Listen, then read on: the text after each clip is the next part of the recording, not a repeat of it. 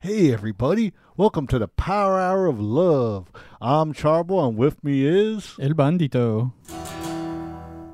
Hey El Bandito, how's it going tonight? Oh man, I'm having a great night. We're so excited to be back here for the new year, for the new Power Hour, man. And we're just stoked to get things going. We got a great episode for all you beautiful people out there tonight.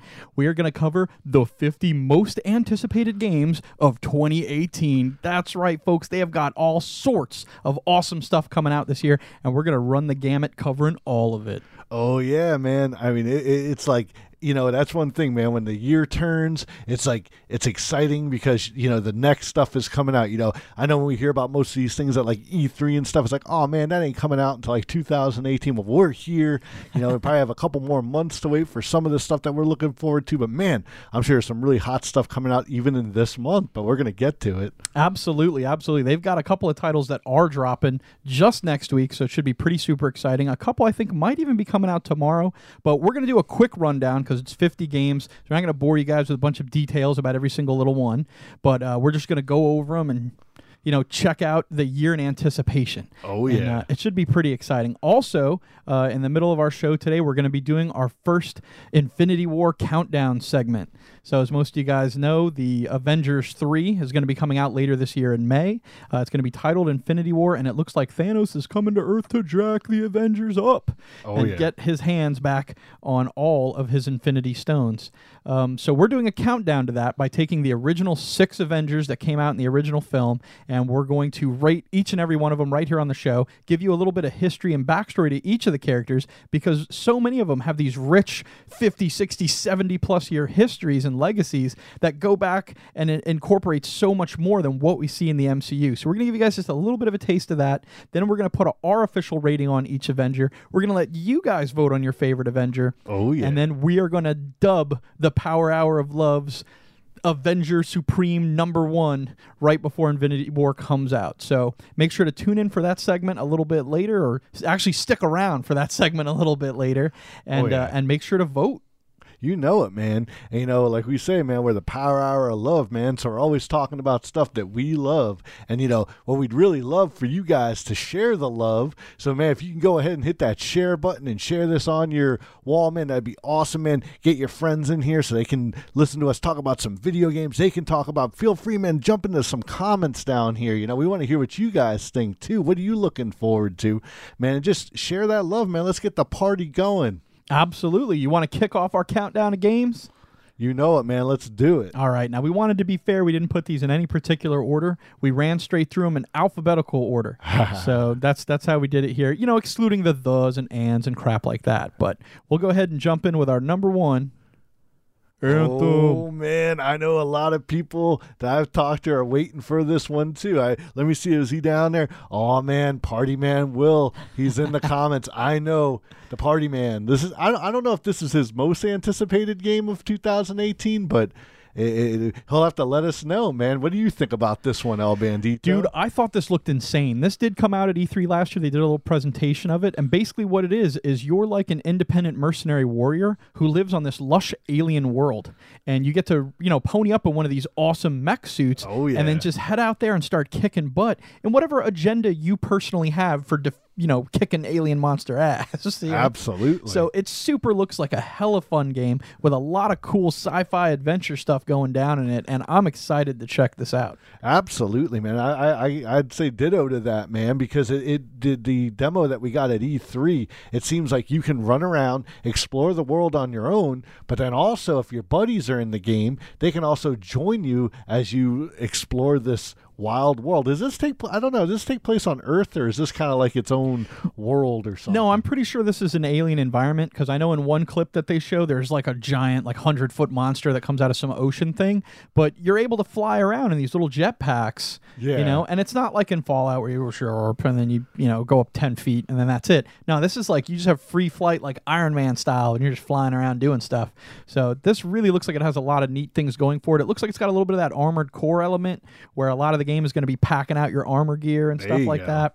So it really looks pretty exciting. I think you guys should all keep an eye out for it. It's kind of one of the biggest games to me. This is one of my biggest, most anticipated games. So do we have any idea when this is coming out? Like, is it second quarter, third No, like quarter? I said, I didn't record any of that stuff. Okay. I was like, whatever. It's just anticipating. Sure. No, absolutely. No, definitely. But it's coming 2018. Awesome. Absolutely. Next up on the list, man, we got a wild one here. We got A Way Out. Oh, man. Okay. Well, what's this game all about? Well, this one here is created by Hazelight Studios. It's led by the man behind the superb Brothers, A Tale of Two Sons. You remember that game? Yes. Yeah, that game got a lot of acclaim. Yeah, so this one's going to be a two-player co-op game. It's about two men trying to break out of prison. So I guess basically that's what you're doing is you're playing through this story kind of in an early 1970s setting of breaking out of a prison. So it says it makes use of various gameplay elements like shooting, driving, crawling, that kind of basic physical problem stuff. But this one I do have, it says it should be out March 23rd. So that one's coming soon. Hey, all I got to say is there better be like a Ernest Goes to Jail expansion where you get electrocuted and start shooting guys with electricity. I know Party Man will know what I'm talking about. Hey, Justin McPatches has joined the party, man. What's up, buddy? I'm going to move my Stream Deck thing over here. I can't see it through my microphone. I didn't realize where I'd set it down. Oh, man. Put it over here. Jimmy P's on here, too, man. He says this one's definitely on his list. So, nice. Yeah, this looks pretty cool. I mean, I like the concept. I mean, prison movies from the 70s, are always a favorite, Yeah, maybe like now you could have your own Shawshank Redemption, right? I guess that's a little earlier than the 70s, but, Yeah, but it's the same concept, Well, hopefully not a lot of the same themes, but the same concept. Well, definitely. Also, Jimmy here is saying that the thing is that people, I guess, can join you online even if they don't own the game. So I guess that's kind of a cool thing there. So yeah. Well, hey, thanks, Jimmy. Thanks for filling us some extra info on this one, man. A Way Out. That sounds pretty cool. Absolutely, man. All right, next up, we got Attack on Titan. Oh, man, I got to say, man, I know a lot of our friends are big fans of this show. Yeah. I know we've watched some episodes, and this shit is crazy as hell.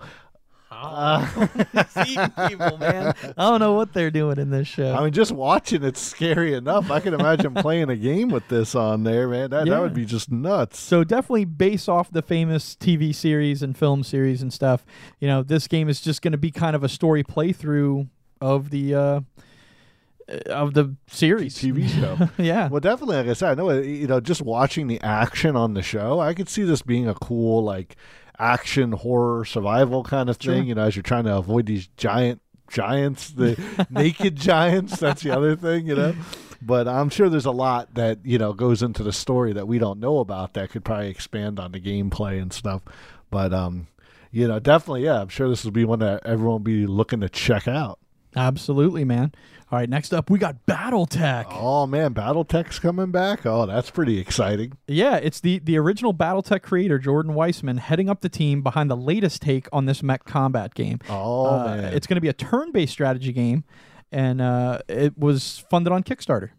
Oh, that's great, man. I love Kickstarter games, man. I got quite a few of them in my Steam library, and they're always like you could just tell that those have so much heart in them. I mean, not to say that these these company made titles are less heart, but I mean, like you can tell people that really care about those franchises and stuff put them into these Kickstarter games. That's awesome, man. Any idea when this one's going to be due out? This one does not have a date on it. No. Okay. Well, that's another thing you always kind of have to expect with those Kickstarter games is sometimes they can take a little bit longer, but usually they're worth the wait. Absolutely, man.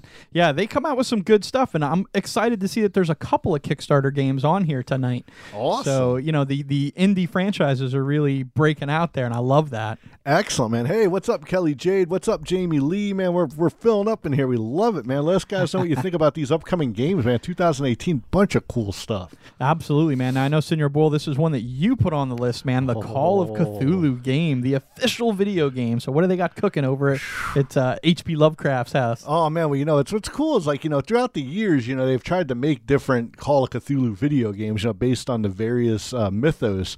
And while they've been good, actually, I would say, like, of course, they'd already created, Morrowind and some of the other Elder Scrolls games. Bethesda actually took their swing at it back in like 2006, and they created a pretty scary first-person horror game, Call of Cthulhu. But man, this upcoming one, same thing. I believe this is through like crowdfunding. Like, yeah, man, this looks so like you're playing like one of the Fantasy Flight games, but you're completely immersed. You're an investigator in the 1920s. You're going around, you're searching for clues, awesome, man. And you're trying to stop those great old ones from returning.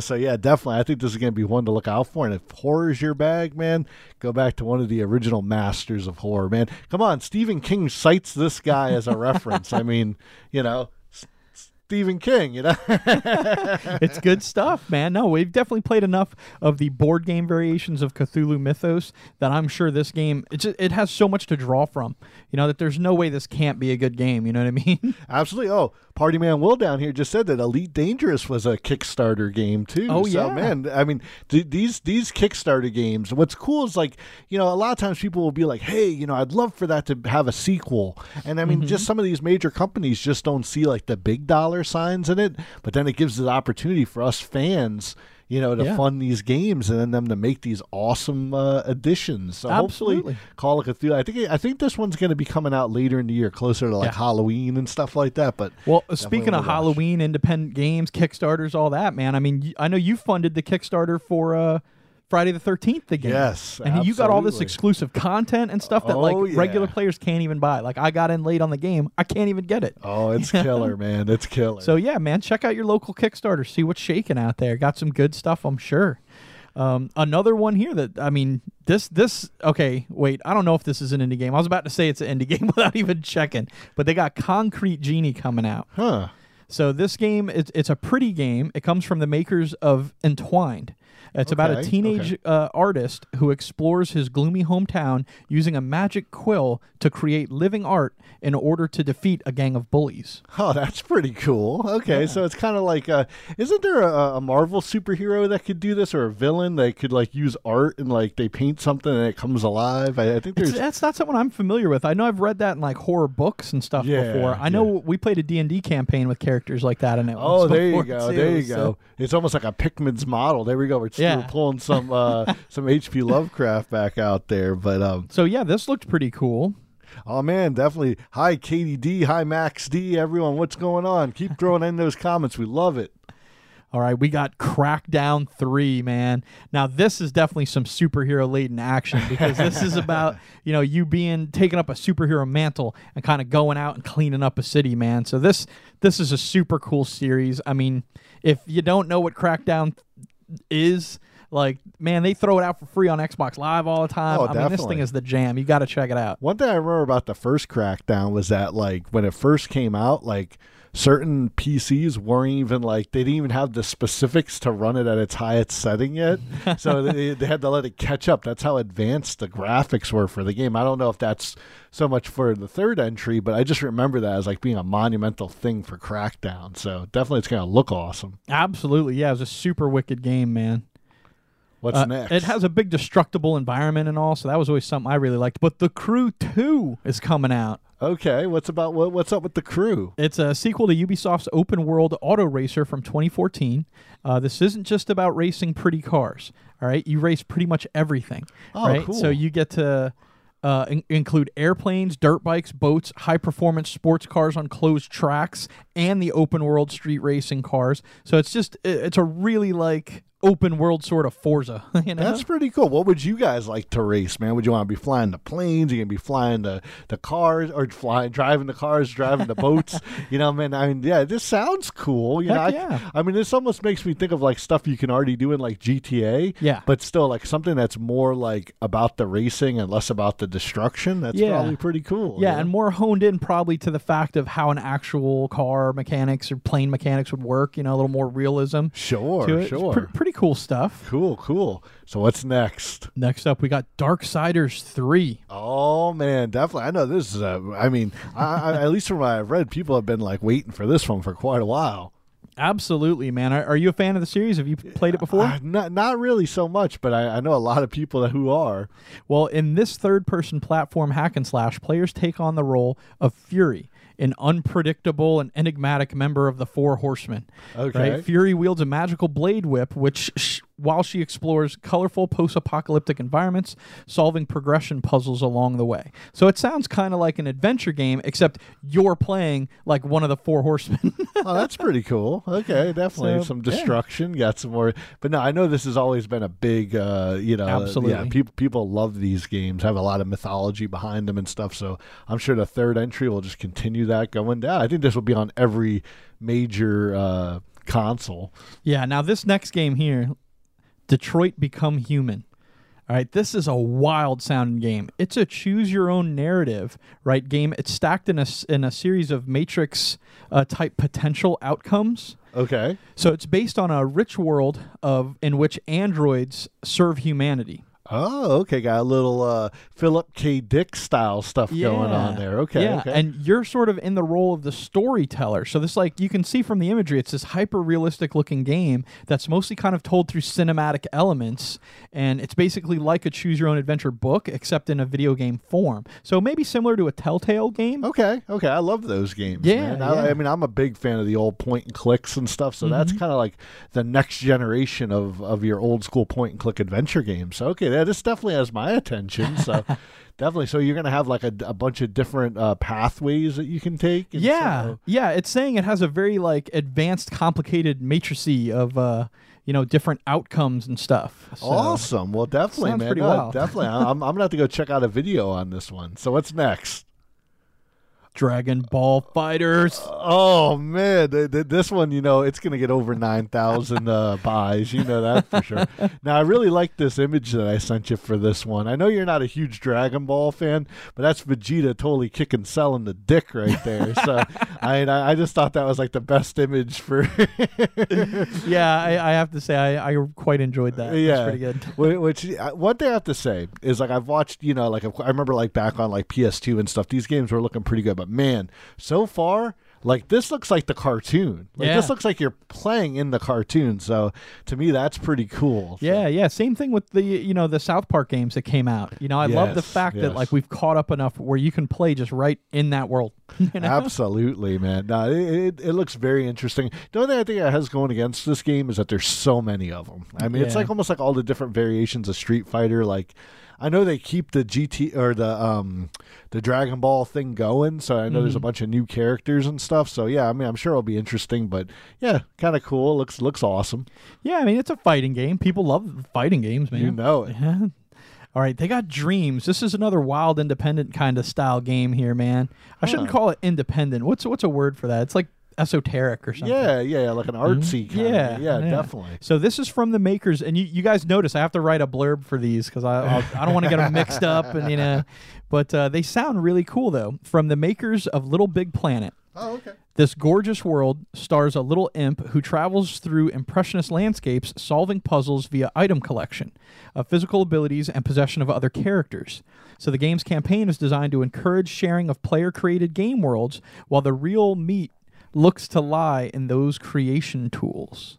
So you can kind of create your own little elements of the game world. Well, I know that Little Big Planet was a big hit, man. Yeah. So if it's got the same team behind it, man, this is probably going to be right up there, like you said, with that very creative, very cute kind of feel to it, man. So definitely, I take it. Do we know if this is going to be available on all systems, or is this more of a PS4 kind? Because I know Little Big Planet, I think was limited. Yeah, I believe this is an exclusive for PlayStation 4 as well. Okay, so that's pretty cool. So definitely have to maybe. That's not very cool, man. I don't have a PlayStation. What are you doing? No, that's true. I wish they were more indie, but I think that's one of PlayStation's big pulls that they have their exclusives. So absolutely. Well, if you're looking for a game that's all over the place, man, Extinction. You can find it on your PS4, PC, Xbox Ones, anywhere where you can play a game, you can rock Extinction. And this game is freaking awesome, man. All right, it's known for its fighting games like Killer Instincts and Dive Kick. That's the developer Iron Galaxy. Okay. But Extinction is about battling 150-foot ogres as they stomp around and destroy various locations, including cities and forests. I have a feeling that the makers of this game were also fans of Attack on Titan. They were like, let's just change that to ogres and not be giants. But hey, at least from the looks of this image up here, it looks like they're actually wearing some clothes. So that's an improvement. Plus. Yeah. For all the people who didn't like the film The Watchmen, because you know why, this game is going to keep it PG for you. You'll never look at a blue crayon the same, right? But this game does include also the element of you having to save humans and townfolk from the incoming menace. Oh, that's cool. So that should be a kind of an interesting little twist on the whole story as well. What's next? Far Cry 5. I have to say, I've played a little bit of the earlier Far Cries, and I was never a super big fan, but dude, this one actually has me very interested. Usually they take place on some island somewhere, and you're kind of separate, almost like a Lost kind of scenario. This, I think, for like the first time, they're actually basing it in like a United States city. Probably a fantasy city, not made up one. But I mean, I think it deals with this, cult like group coming in and taking over the town. And like, I guess you're going in to try to, save the citizens and stuff like that. But, it's very, it kind of fits almost like right in that same groove as like how we're seeing like, Wolfenstein right now. Kind of like or Resident Evil. Yeah, and it's kind of reflecting some of the current issues and what people are fearing that, oh man, some groups of power could just come in and take over a town or something. But it looks like it would be real fun, so a lot of destructive environment and stuff. I've always heard this series was stellar, man. I've never sat down and checked it out. I really should. I'm not sure this is going to be the game to just dive in if you've never tried it out before, because it might be a little too out there. But yeah, I've definitely heard the same thing, that these are very, very, very fun. So we'll keep an eye on that one. Sure. All right, next up, we've got Fee. I don't know if that's Fee or F-E. I think it's Fee. Okay. This looks kind of cutesy, kind of artsy again. Okay, well, what's going on in this game? Absolutely. Well, this is a Swedish-made game. It's from a company called Zoink.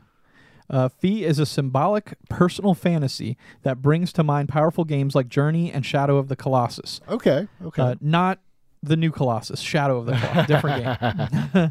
It stars a fox-like creature who seeks to protect the forest by enlisting animal allies through audible calls. So okay. That's pretty cool. So you're going to have to bring the powers of the animals to you, like a druid, pretty much. Yeah, like in D&D. Yeah. So it sounds pretty wild. Again, a little bit of an artsy game, but this one is one of the first ones we've mentioned so far. I think it's the first one we mentioned so far. It's going to be available on the Nintendo Switch as well. Oh, cool, man. Well, hey, Party Man Will's over here saying that that's also the atomic symbol for iron. So I don't know if that has any ties to the Fee that, but absolutely, man. That sounds pretty cool. Like I said, kind of the look of it's kind of cutesy and stuff like that. Yeah, they make a lot of games like that where the art is just stylized more than realistic, and that's kind of cool. I dig that. Oh, absolutely. Yeah, we got another game like that here, The Gardens Between. Oh, okay. I've never even heard of this one. What's going on here? Yeah, this one's an exclusive for PlayStation 4 and PC. Okay. It's about two friends who explore surreal islands, manipulating time to solve puzzles. Now, I love that element. I love those sort of time travel-y, time motion things. Go. I mean, Prince of Persia and the Sands of Time is probably the one... Excuse me. I remember playing first, and then as recently as the Fractured Butthole. Like that game has where you can manipulate time in it, you know? So I've yet to dive into that one, but that seems pretty. I think even in the first one you could do that as well. So. Yeah. Well, definitely, man. Like, I love that mechanic. I'm glad they include that in this game. And it seems to be that, like, you're going to islands that are giant-sized versions of everyday objects or filled with it. You know, video game consoles, walkie-talkies, recycling bins, soda bottles, Jenga blocks, all sorts of just, like, random garbage stuff, you know? And, you're trying to solve puzzles while you're there. So sounds interesting. Yeah. Definitely, yeah. I mean, it looks kind of cool. It looks kind of like old. It almost makes me think of like the old Pixel games and stuff like that. So that's cool. Absolutely, man. All right, next up. Boom. God of War. Oh, man. Now, I know this is like a... I guess a reimagining, I guess, for what's Kratos. A sequel? I mean, is it? Yeah. I know they said they're not calling it God of War 4, but it is kind of God of War 4, so I don't know if it's pulling like, you know, a Star Trek 2009 or something like that. It's going to rewrite some history. But I know from the video we watch, I guess Kratos has a son. Yeah, he's like, I have a son. Yeah. But yeah, apparently that's kind of the catch to this. And I'm not sure if you get to play as the son or if he's like your Tails, you know, kind of your companion with you. But I know that he's going to be in the game, and they say that even though Kratos is a dad now, he's not pulling any of his punches. He will still have all the wrath of Kratos. So we're yet to see what happens there. Again, as a PlayStation 4 exclusive, I haven't been able to keep up with the latest God of War games, so I feel bad about that. But well, you know, it's almost like now they can almost have like the old Mario scenario, like someone kidnaps his son. It's like, sorry, Kratos, your son is in another castle, you know? you have to go to see a different god now. Sorry. I don't think we have any Five Nights at Freddy's games coming out in 2018. No, there's none on the list so far. But we do have Jurassic World Extinction. So, of course, based on the wildly, hugely popular, you know, kind of sequel, I guess, to Jurassic Park, you know? Yeah. And a new one's coming out this year, too, so this might have some ties as well. Yep. So it lets players run around their very own Jurassic Park, bioengineering new dinosaur breeds while building your own attractions, containment facilities, and research labs. So it's likely going to launch in the summer around the same time as the movie. Oh, there you go. Well, that's perfect timing for it. I mean, definitely. And I mean, this has always been kind of interesting. You know, when you talk about like Sim City and stuff like that, I could see this. I could see people getting into this, but it can always probably go so far. You know what I mean? It's like, but definitely, if you can engineer your own dinosaurs, that could be kind of cool. Oh yeah, man. You could have a Charosaurus. A Charboilosaurus. There you go. Well, I definitely like that idea of getting to create your own dinosaurs, mix and match kind of components, but also building the attractions and parks. You know, like you said, definitely a very SimCity-like feel. But I know people love that. I loved that, you know? Oh, man. Is it going to have like a destruction path where you can, you know, have Dennis Nedry come out and mess up your park? Or? No, we'll have signs for the dock that just spin every which way. So you never know where they're going. That's awesome. Oh, man. The much anticipated Kingdom Hearts 3, man. I know we kind of touched on this one last week, and it's kind of we can't say this is an official 2018 game yet because they've been telling us that this game's coming for like the last 5 years, but hopefully, you know, it's January. They've got 12 months to put this bad boy out. You got 12 months to put it out, and I'll tell you what, I'll believe it when I see it. You know, I said that last week. I'm going to keep saying that until this thing hits a shelf at a Walmart near me. Not buying it. Don't believe it. One thing I have heard, though, is that one of the new worlds that Sora and Goofy and Donald will get to visit will be a Marvel-themed world. So oh, that's pretty cool. Might be worth the wait. Oh, yeah, absolutely. Just might be. Now, we'll show up and they'll be like, oh, look, it's the Fantastic Four world because we just bought it. Like, well, that's the thing. They keep acquiring new licenses. So like, no, now we want to put Star Wars. We got to put the X-Men's in there. All right, we got Kirby Star Allies coming up next. Oh, okay. So Kirby's coming back here now. Who in the comments loves good old Kirby eating everything, man? Kirby sounds like me, man. This guy was like my spirit video game dude because he was the character who just walked around and just ate everything he saw, you know, and he would just be like, just eat up everything, dude. So that's totally me. I'm excited to see a new Kirby game. This has like 4-player action in it, so it looks super fun. Obviously, it's on Nintendo Switch. They're not putting it out on anything else because it's a Nintendo exclusive. Sure, So. Kirby and all those guys, they pretty much stay under that Nintendo banner. Yep, and it's gonna be a side-scrolling game, so that's pretty wicked. Oh man, there's definitely some talk in the comments here. People are loving that they're going to be able to build Jurassic Parks together. So, and also some love for Kirby. So Yeah, definitely. If you get to explore someone else's Jurassic Park, that would be super fun as well. sure. You get to cause havoc there, steal the DNAs. You know. Oh yeah, and your little Barbasol can. So this is another one we got here that's looking pretty wild. And I have to say, I loved the clip art on this one. You know, the logo. Okay. Because it's called Knights and Bikes. So if you look at a bike from just the right angle, it totally looks like a sword. And I was like, that is awesome. What That an is awesome really cool. graphic. Yeah. I've never heard about this one. What's going on with this game? Yeah, so this one here is a PlayStation 4 and PC exclusive.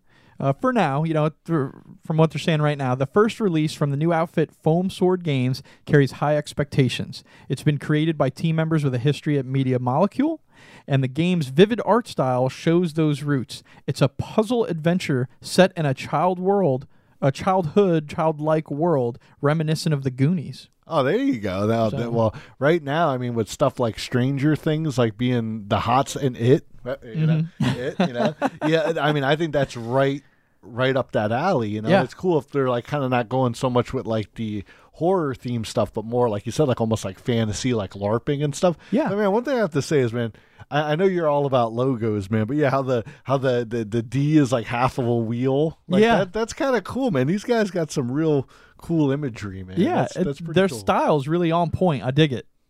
Oh, awesome. All right, next up we got The Last of Us Part 2. Oh man, I know you PlayStation players are just chomping at the bit to get into this one. I don't know anything about it. Well, you know, of course, like from a bird's eye view, you'd be like, oh, it's another like zombie survival kind of thing and this and that. But, you know, I from what I've heard, you know, the first game is like just fantastic. Yeah. You know, the story is really what gets you. And I don't know if it's like a choice kind of thing. Maybe you guys could tell us a little more in the comments. But man, I know at like E3, even though I don't own a PlayStation, like I watched their thing just to see what they had coming. And man, when this showed up, they had like, you know, guys in like zombie bags like hanging and swinging around. I mean, they were really into it. And people were just going nuts for it. So I know this is very high on the PlayStation list. Well, I'll read the blurb. It says, set 5 years after the original, this post-apocalyptic combat adventure is played through Ellie, a character who was originally only a sidekick. Oh, With okay. anticipation for this title so high, developer Naughty Dog hasn't revealed much about the game, but we can't expect it to be good-looking and extremely violent. So There you go. two good things. in every Hey, game. Jake H is in the house. Good old Jake, man. What's up? Our old MegaCon buddy. Awesome, man. How's it going, man? And definitely, Bree, we agree with you. We think the Xbox is better. But that's, you know, we have love for everything around here. It's the power hour of love. Absolutely. We got plenty to go around. One thing I have to say I really like about this title, though, is the title. That they called it The Last of Us Part 2. And that kind of threw me off at first. I was like, why do they call it Part 2? That's so, like, you know, passe or blasé or whatever they call that. Yeah. Passe, I think is, Yeah. I don't know, whatever. It's old school. You know? But I saw that, and then I was thinking, well, if they just called it The Last of Us 2, people would think it was like The Last of Us 2, Yeah. and then that was it. That's So a good point. it was a pretty smart move on their part, I think. Or it could have had like a little subtitle or something. But that's cool. Like you said, it's kind of like an old zombie movie. Yeah. So we're getting down to wrapping up the first 25. Then we're going to jump into a break of Podunk News. We're trying to slam through these. I think it's taken way even longer than we thought. But we're going to keep rocking with it. Let's see what we got. Absolutely. Next up, we got Left Alive. Okay, now I think this is kind of in that same realm, right? As far Yes. as zombies go and stuff like that. Well, I know it's a Square Enix shooter, right? Okay. And it's made by former Metal Gear character designer Yoji Shinkawa. Okay. So it seems like they've showed limited gameplay so far in trailers and stuff, but Konami's series is a definite influence. Awesome. Okay, so With- that Yeah, with the game set in the Front Mission universe, there's a hint of stealth action as players try to take down giant mechs. Hey, there you go. Well, that's always a big thing right now. You know, I mean, of course, you see these movies coming out like Pacific Rim, and I mean, that's monsters and mechs, but even like Anthem, like we were saying earlier. So definitely, yeah, man, this sounds like right up in that same alley. Absolutely, man. All right. Next up, we got Mech Warrior 5. Just talking about mechs, Mech Warrior 5. You've had 4 chances to figure out what it is. In the interest of moving on, let's just jump past Mech Warrior. You know it. You know Mech Warrior 5. We don't need to tell you about it. Oh, man, I know I'm looking forward to this one. Just real quick, man. You know, we know last year was the Blue Bombers' 30th anniversary. So, yeah, definitely this year we're expecting Mega Man 11. Now, one thing I do like, even though this is a numeric series, they're not going back to, like, the pure 8-bit. Like, it's going to have some more, newer age platforming kind of stuff, almost like in like the Cuphead kind of level of platforming. So like I said, I think it looks really cool. I can't wait to play it. I love the ones, like 9 and 10 went back to the old school style, but this is kind of cool because it's going to mash together all those things. So definitely looking forward to Mega Man 11. I know, right? I'm looking forward to Mega Man 11. The best thing I could say right now about Mega Man is that, man, not knowing about half these games make me feel about as useless as Bubble Man. Useless as Bubble Man. I love it. But all right, that is going to wrap it up for our first 25 games. That's right. We just did 25 games in 25 minutes for you guys. We got 25 more coming up. So I guess we're going to have an extra long, extra special episode of the Power Hour tonight. You know it, man. But we got tons of good stuff, man. Stick with us. Much good stuff. We're going to jump into a break right now and do some news. And right after that, we're going to release and talk about our first contender for the Infinity War Countdown. Oh, yeah. You Marvel fans, stick around. It's going to be awesome. You know it. All right. Right now, though, we're going to jump into some news.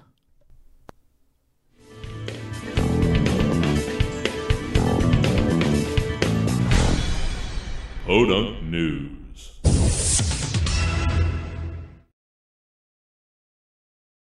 Bam! Look at that. All right, we're back. Oh, sorry about that, guys. Definitely, man. Here we are. And definitely thank you guys for hitting us up in the comments here, man. We were just rambling on, man.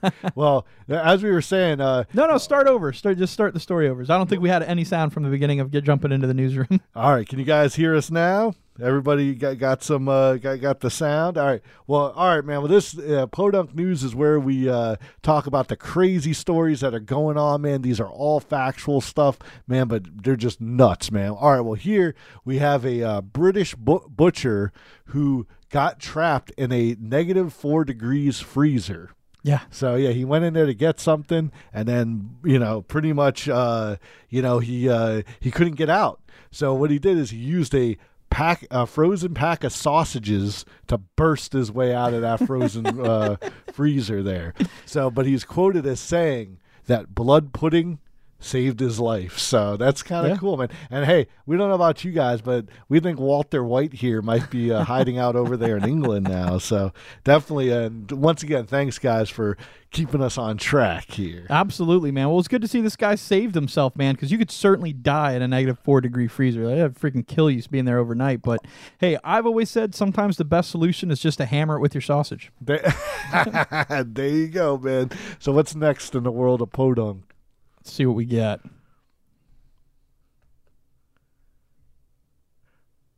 Boo, boo, boo, boo. Go do things that I wish for you to do. News. There we go. There you go. Well, this story will just blow you away. We all know recently the major blizzard kind of blew through New England, causing all kinds of snow and wind. Yeah, it's been a cold winter, man. You know it, man. Even down here in Florida, man. This has been very different. It was cold today. It was what, like 68? It was. Forget about it. Well, a historic shed in Maine, like a tool shed or just this old building, was blown away by the recent blizzard, and it landed in Canada. Yeah. All right. So Maine senator says that he wants the shed back and it will be repaired. And since it's on the historic registry, so definitely, people are they want their shed back, but hey, at least it's still partially together. Now the photo we do have here is actually the shed. So yeah, that's on the coast of Canada. Yeah, that last guy was not, in fact, the butcher from the story. He wasn't a guy carving peppermint either. That's what it looked like to me. But absolutely. So much red and white in that photo, but man. This is the real shed. Yes. Can you believe that just landed just like that? Hey, at least it's still kind of together. They don't make them like they used to. That's why this is part of the historic thing. So let's see what's next on Podunk News. All right, last but not least. Okay, a Rhode Island rapper named Montana Mills was recently arrested on drug charges.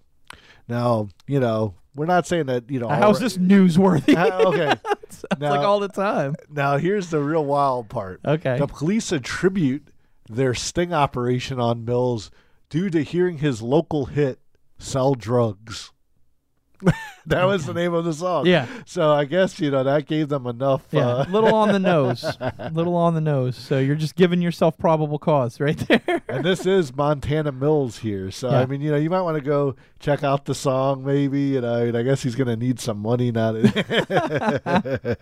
But definitely, just in the world of music, just wanted to kind of say, we're definitely very sad to hear that the lead singer of the Cranberries passed away earlier today. She had the Cranberries from the 90s, Zombie and all those other tracks. I don't know all the specifics. I think they're still trying to figure out. That's really much like latest news as far as today's goes, but definitely sad to hear. I know she was only 46. Yeah, that came in kind of last minute, so we didn't have time to grab a graphic for it, but our hearts go out to her friends and family survived by her, and wish you guys the best. Absolutely, man. But hey, that's going to about wrap it up for our first segment of Podunk News. But man, now we're jumping back into some more fun, man. Keep hitting us up in the comments, guys. It's going to be awesome. All right.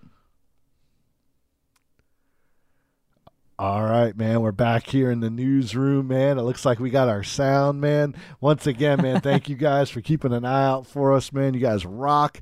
And, man, now what are we doing, El Bandito? Well, we have got a special fun segment coming up right now because it is our countdown to Infinity War. That's right, guys. May of this year, it's coming out. Man, the kind of legendary end-all, be-all sort of movie of movies that we always wanted to see as comic book fans. I mean, when you were a kid, they had so much great comic book stories out there. It was like inconceivable to ever think you'd see something on the scale of Thanos fighting the whole of the Marvel universe. Oh yeah, man. And I mean that, we've been talking about, Infinity Stones for the last like 15 movies, at least to some degree. I know they didn't really get their name until later, but when you trace them back, but man, now that you see them in the trailer, or Thanos has the gauntlet and he's loading the stones in there, man. If you guys aren't as familiar with it, man, if Thanos gets all those stones, man, he pretty much can like bend time and space. So it's going to be pretty awesome. Absolutely. See, it's considered that the 6 Infinity Stones were 6 singularities that were hanging around even before the Big Bang happened, and that they're the 6 elements that control the entirety of the universe. So the person to wield all 6 of them can bend space and time to their very whim, just like you said. But don't worry, guys. We've got a pack of Avengers right here on Earth that are definitely going to kick some Thanosian butt. Oh, absolutely, man. And who are we talking about tonight? All right. Well, tonight we figured we were going to start things off by talking about our first Avenger, the first Avenger, man. We were going to talk about Captain America. Oh, you know it, man. Absolutely, man. Definitely, it's like whenever you think about the Avengers, I don't know about you guys, definitely go ahead and throw your favorite Avenger into the comments, man. Let us know what you guys think. But, man, Cap comes immediately to mind, man. I mean, he is just like, I don't want to say he's the real American hero, but he, you know what I mean? He's like, he embodies that, man. I mean, he wears, the colors on his chest. He's Captain America. Absolutely, man, dude. And he's one of those characters that I have a lot of esteem for in the sense that, like, they didn't water him down to be like, oh, let's, make him Captain Planet so that, he sells better in an international market. No, they Oh, were yeah. like, dude, Captain America. They didn't tone down his colors and make them all sissified like they do with some other superheroes that they don't want to personify American values with so much. Oh, definitely, man. Well, hey, looking at our notes here, man, it looks like we got some history for some of our folks that aren't as familiar Absolutely, with where Cap man. came from. We're going to tell you all about the history of Captain America going back to 1940. Right, December 20th, 1940, this issue premiered Captain America #1 with the creation of Captain America. Now, very, very important is that he came out in Captain America #1. Very few heroes ever were featured in their own self-titled comic right off the bat. Most characters come out in anthologies first, Tales of Suspense, Tales of Mystery, Amazing Fantasy, something like this, and then due to their popularity may get their own title. But at the time, if you think about it, December 20th, 1940, America had not yet joined World War II. Oh, yeah. So Captain America creators Joe Simon and Jack Kirby, featured here. That's Jack Kirby on the left, he's seated, Joe Simon, the writer, standing over him. And the two of them worked at Timely Comics at the time, was the name of the company. Yeah, the company. And they decided that even though the U.S. had not yet joined the war, because they wouldn't until Pearl Harbor in 41, December of 41, so about a year later, they figured that they needed to embody what they felt was the American intervention that they believed was right.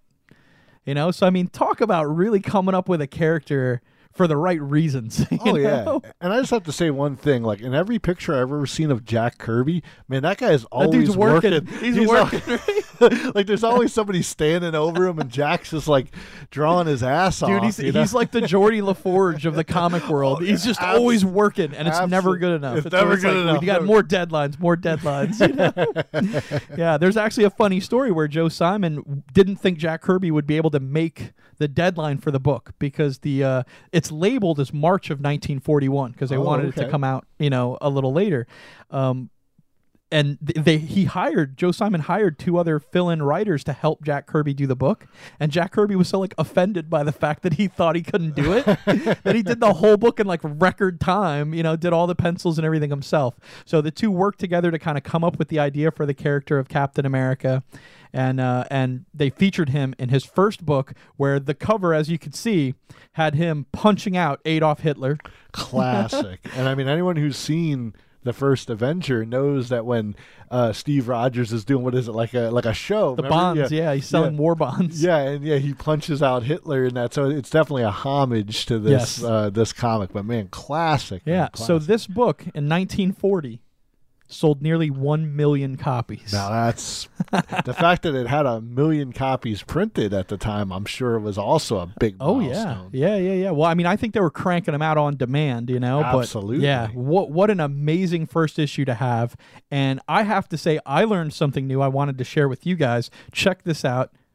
This is May, issue 3 had this blurb in it, right? Of Captain America versus the Traitor's Revenge. Okay. Right? Now, what this is back in the day, to be labeled as a magazine, you had to have so many words in your book. So what they did was they wrote fill-in stories. It was like a 2-page story that was all text, like a book. And that would classify your comic book as a magazine, and then the post office would charge you less to ship it. Oh, okay. Wow. So they would hire people to come in and fill in these little stories. Now, some of you guys might notice the little by caption right down here, but the number 3 May 1941 issue of Captain America, the 2-page text story, was given to the office apprentice and kind of errand boy, who was a 19-year-old guy by the name of Stan Lee. Oh, we're sure you guys know about good old Stan. Absolutely. The guy who pretty much goes on to found the entirety of the rest of the Marvel Universe. He's pictured here in 1940, or somewhere around that era. I don't know when exactly that photo was taken. Young Stan. Yeah. And then here, him kind of a more recent photo.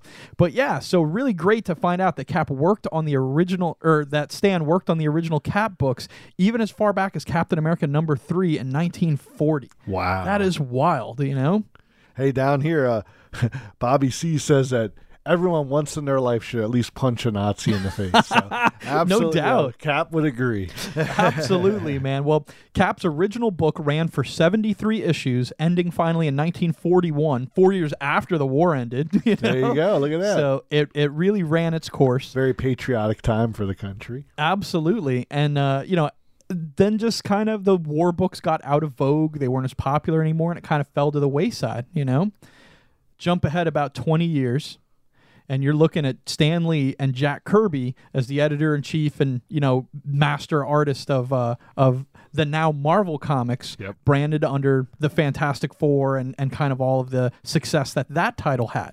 Oh, absolutely, man. Because you think, like, in the 1950s, like you were saying, like those pulp magazines and like horror stories and mysteries, they kind of dominated. I mean, you still had like Batman and DC stuff going on, but man, yeah, like you said, in like the early 60s, like you said, Stan Lee and Jack Kirby and all those guys were like, man, we really want to take these stories to the next level, And of course, with the comic code and everything kind of coming out, they were like, let's go rock it, man. So they started up Marvel. Absolutely, man. And then with one of their more popular books that had just come out there in 1963, The Avengers, they were like, you know what? We really want to cram this filled with as many awesome superheroes as we can.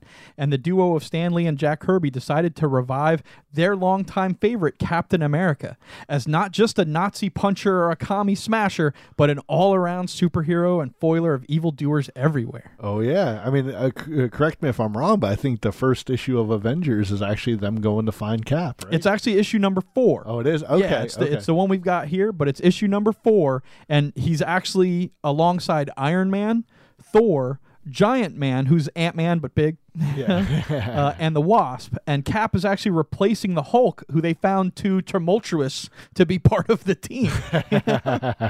Well, the Hulk, he's very, Yeah, kind of does his own thing. Hulk smash.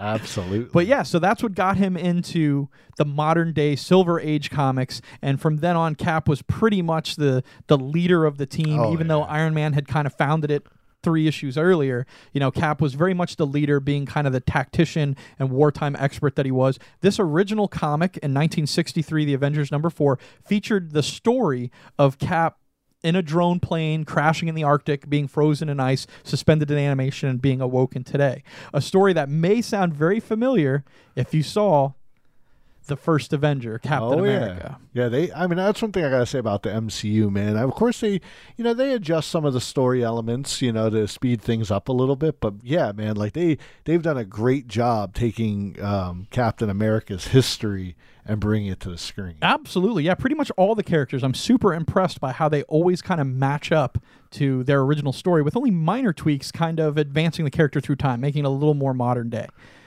But we'll tell you a little bit about Captain America, the First Avenger, right? This movie was released in July of 2011. Oh, yeah. Just 1 year before the Avengers came out. That's right. So pretty awesome. On Rotten Tomatoes, it currently has a score of 80%. Pretty awesome. Which I think is wicked underrated, but whatever.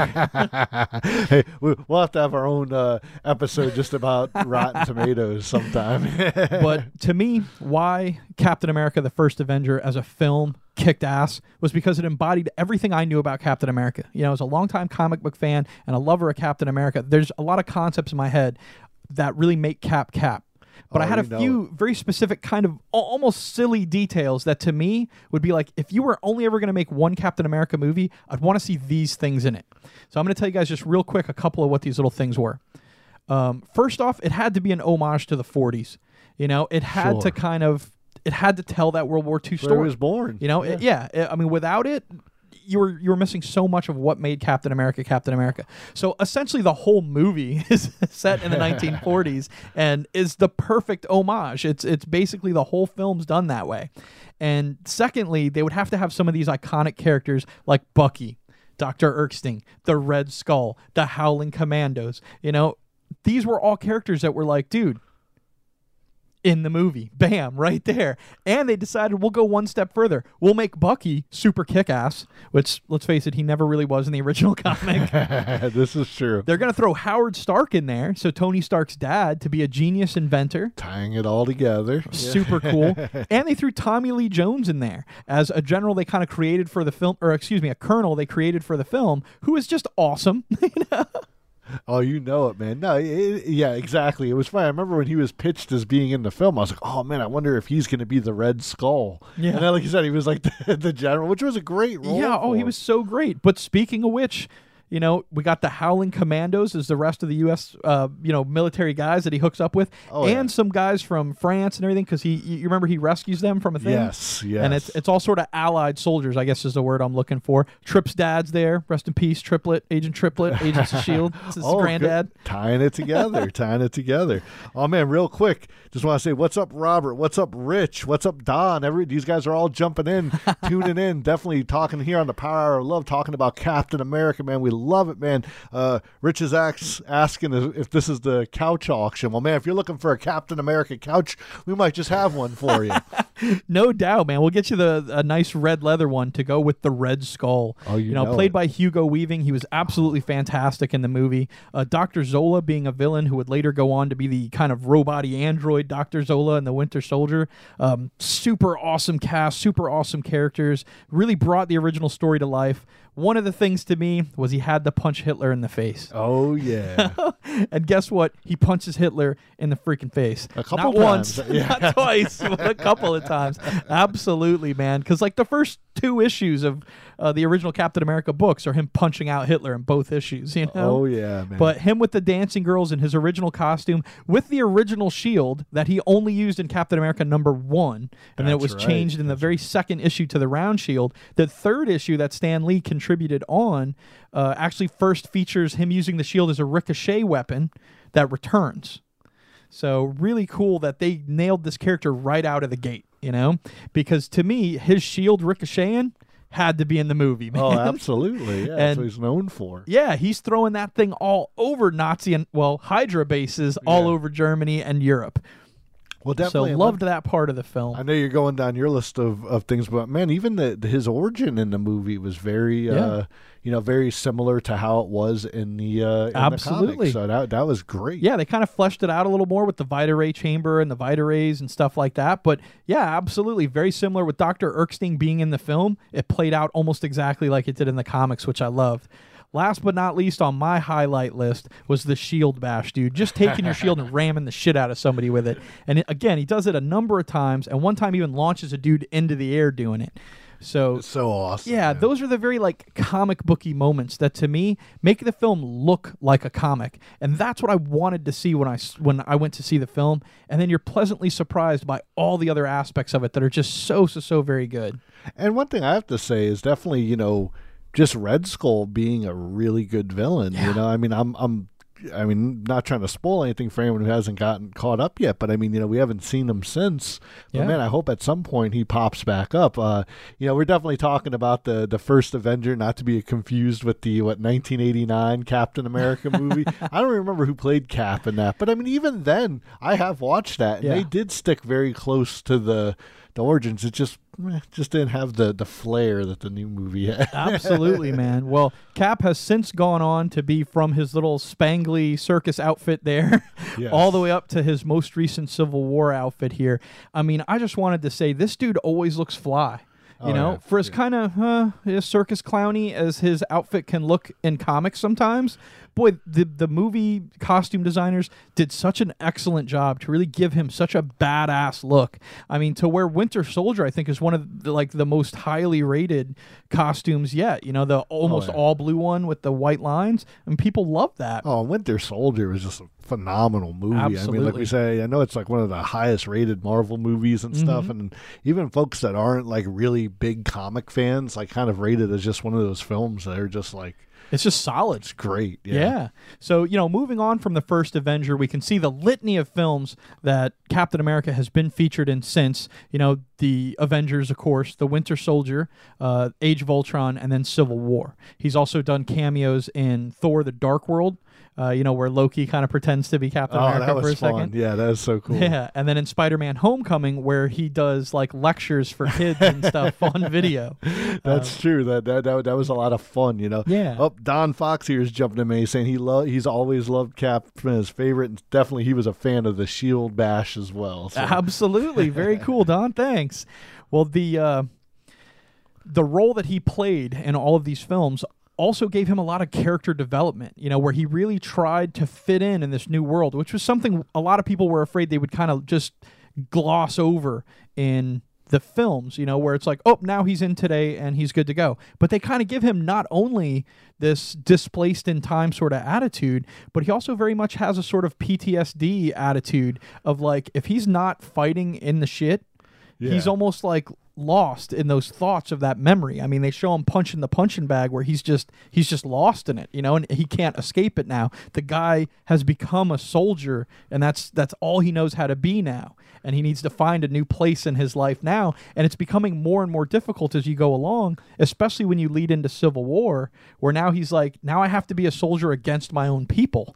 Oh, yeah. Well, even one of those lines from the movie, I think it was The Avengers. Remember when he's like, they say a joke and he's like, I get that one. Yeah, and he's got that reference. Yeah.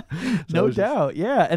But with the inclusion of the Winter Soldier, which was a relatively new comic book story, only came out in 2005, and they put it in the movie that only came out a few years ago. But the story's so great with Bucky coming back as the Winter Soldier, giving Cap that dynamic to have with Bucky that I know so many kind of fangirls love out there. I know if Kelly Jade's still hanging around, I know she's going to be blowing that up in 2 seconds. She's definitely thrown on there. She says that Cap is her favorite, but Bucky in little parentheses. So But also, too, him bringing to the table Falcon and so much with Romanoff, the Black Widow in The Winter Soldier and Civil War. Yeah. Like, he's helping develop all of these characters as he goes along the way. And I just think for a character who a lot of the time in comics is ignored as kind of the Superman equivalent of too perfect to tell a decent story, the MCU is just getting this absolutely right and showing you how human Captain America really is. And like you said, if they would have rushed through it, it would have been sloppy. And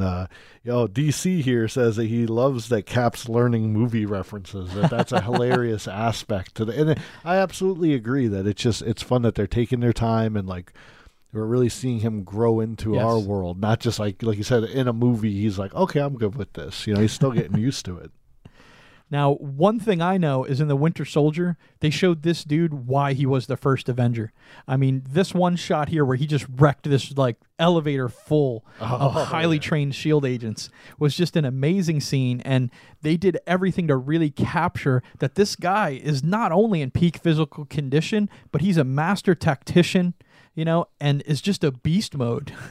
Absolutely, man. So cool. So cool. All right, but where does the future lead for Cap now that he is a vigilante? Oh, yeah. Yeah, if you guys aren't caught up yet, you might want to close your ears. But, yeah, man, Civil War definitely changed the landscape. Yeah, the landscape for what's going on. So, yeah, what's happening here, man? Well, here we've got two kind of fan theories on where Cap goes from here. Basically, throughout history, Cap has run into a few instances in comics where he's had to kind of put down the mantle of Captain America. First off, on the left, is that my right? I don't know. I can't tell if it's backwards. I'm looking at it. The guy in the yellow, right?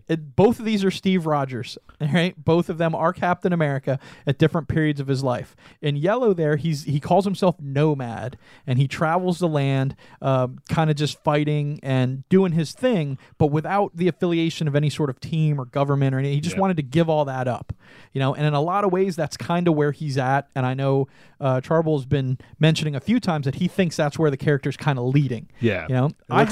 It looks like even here in our comments, people are saying Nomad, so it seems like a lot of people think that that's fallen. But continue, man. This is really cool. Oh, no problem. I have a little bit of a different theory because most people would think that this character is the U.S. agent, right? But originally, he was simply called the Captain. Oh, right? Okay. And was Steve Rogers when the guy who becomes U.S. agent took the mantle of Captain America, because basically Cap is Nomad, and then they're like, well, we need a Captain America, so they just suit up some other Joker, and then Cap's like, all right, well, whatever, I'm still going to rock my Captain outfit, and just be the Captain then, since there is a Captain America, and people won't get him confused.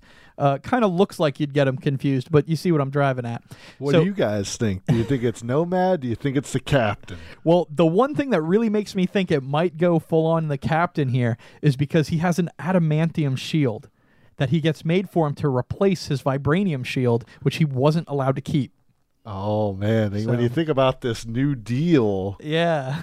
get this man a shield. I mean, Yeah. I don't know if I'm jumping ahead of you here, so But stop again, me. he's in Wakanda. I'm pretty sure he can get him another vibranium shield. That's but, true. you know, That's true. But yeah, I mean, I think the inclination may be the same of more if he's just the captain, instead of Captain America. I think the whole thing of calling him Nomad would confuse a lot of people. Yeah. I mean, one thing, while, like we said, Marvel's had the liberty of like keeping a lot of their stuff the same, at the same time, when you look at the Civil War story and what we got, I mean, I love the movie, don't get me wrong, but I mean, of course, it's, it really does kind of streamline it, Yes. So it's like, I'm sure the same thing here, while maybe they'll just leave it Steve Rogers. And Yeah. some people will think it's the captain, some people will think it's Nomad. It'll be a choose your own adventure. Yeah, they don't really need to brand him and sell a toy at this point, so it's fine. But yeah, it's interesting to see in what sense of the mythos of the original history the character falls into, simply because, like we've said, so many elements of these films are so in line with what happened in comics, and it's funny how these are almost working backwards, with like Civil War, Winter Soldier, now you're going back to like the 70s, 80s with your Nomad the Captain stories, so it's pretty wild. But that's pretty much going to get us back up to where Cap is at now, where his role is a little bit ambiguous, but we can tell he's leading a team.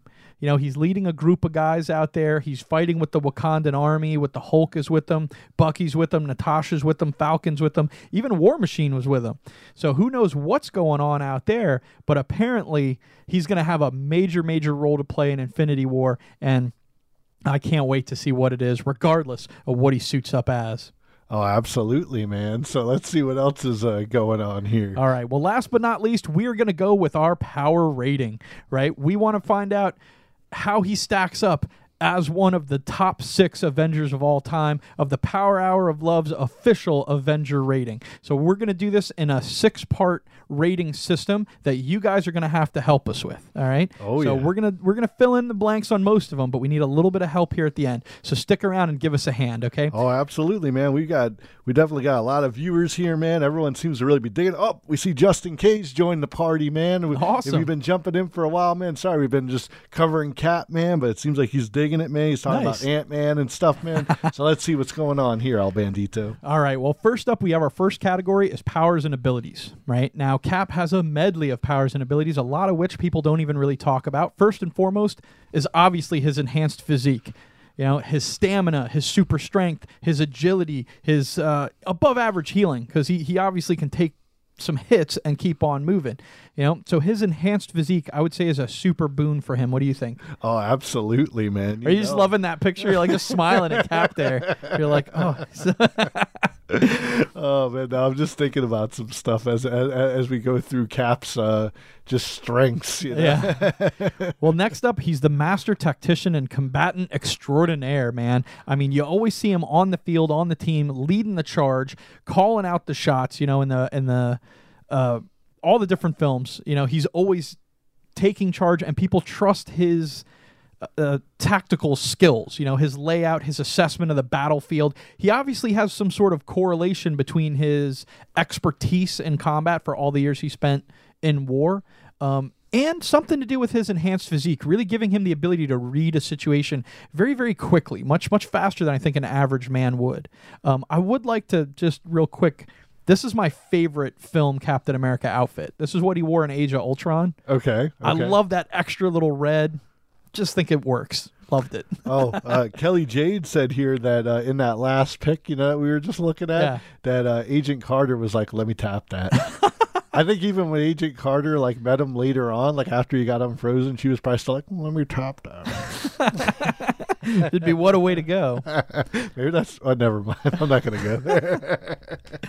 All right. A lot of people don't realize he's also an amazing sketch artist. Oh, yeah. Right? Now, this could have been an ability he had before he became Captain America, but he certainly had it after. In this shot from the movie, he's drawing himself as a dancing monkey because he's upset with just selling war bonds. He thinks he could be out, in the war actually helping out, which is what he eventually does. He goes for it.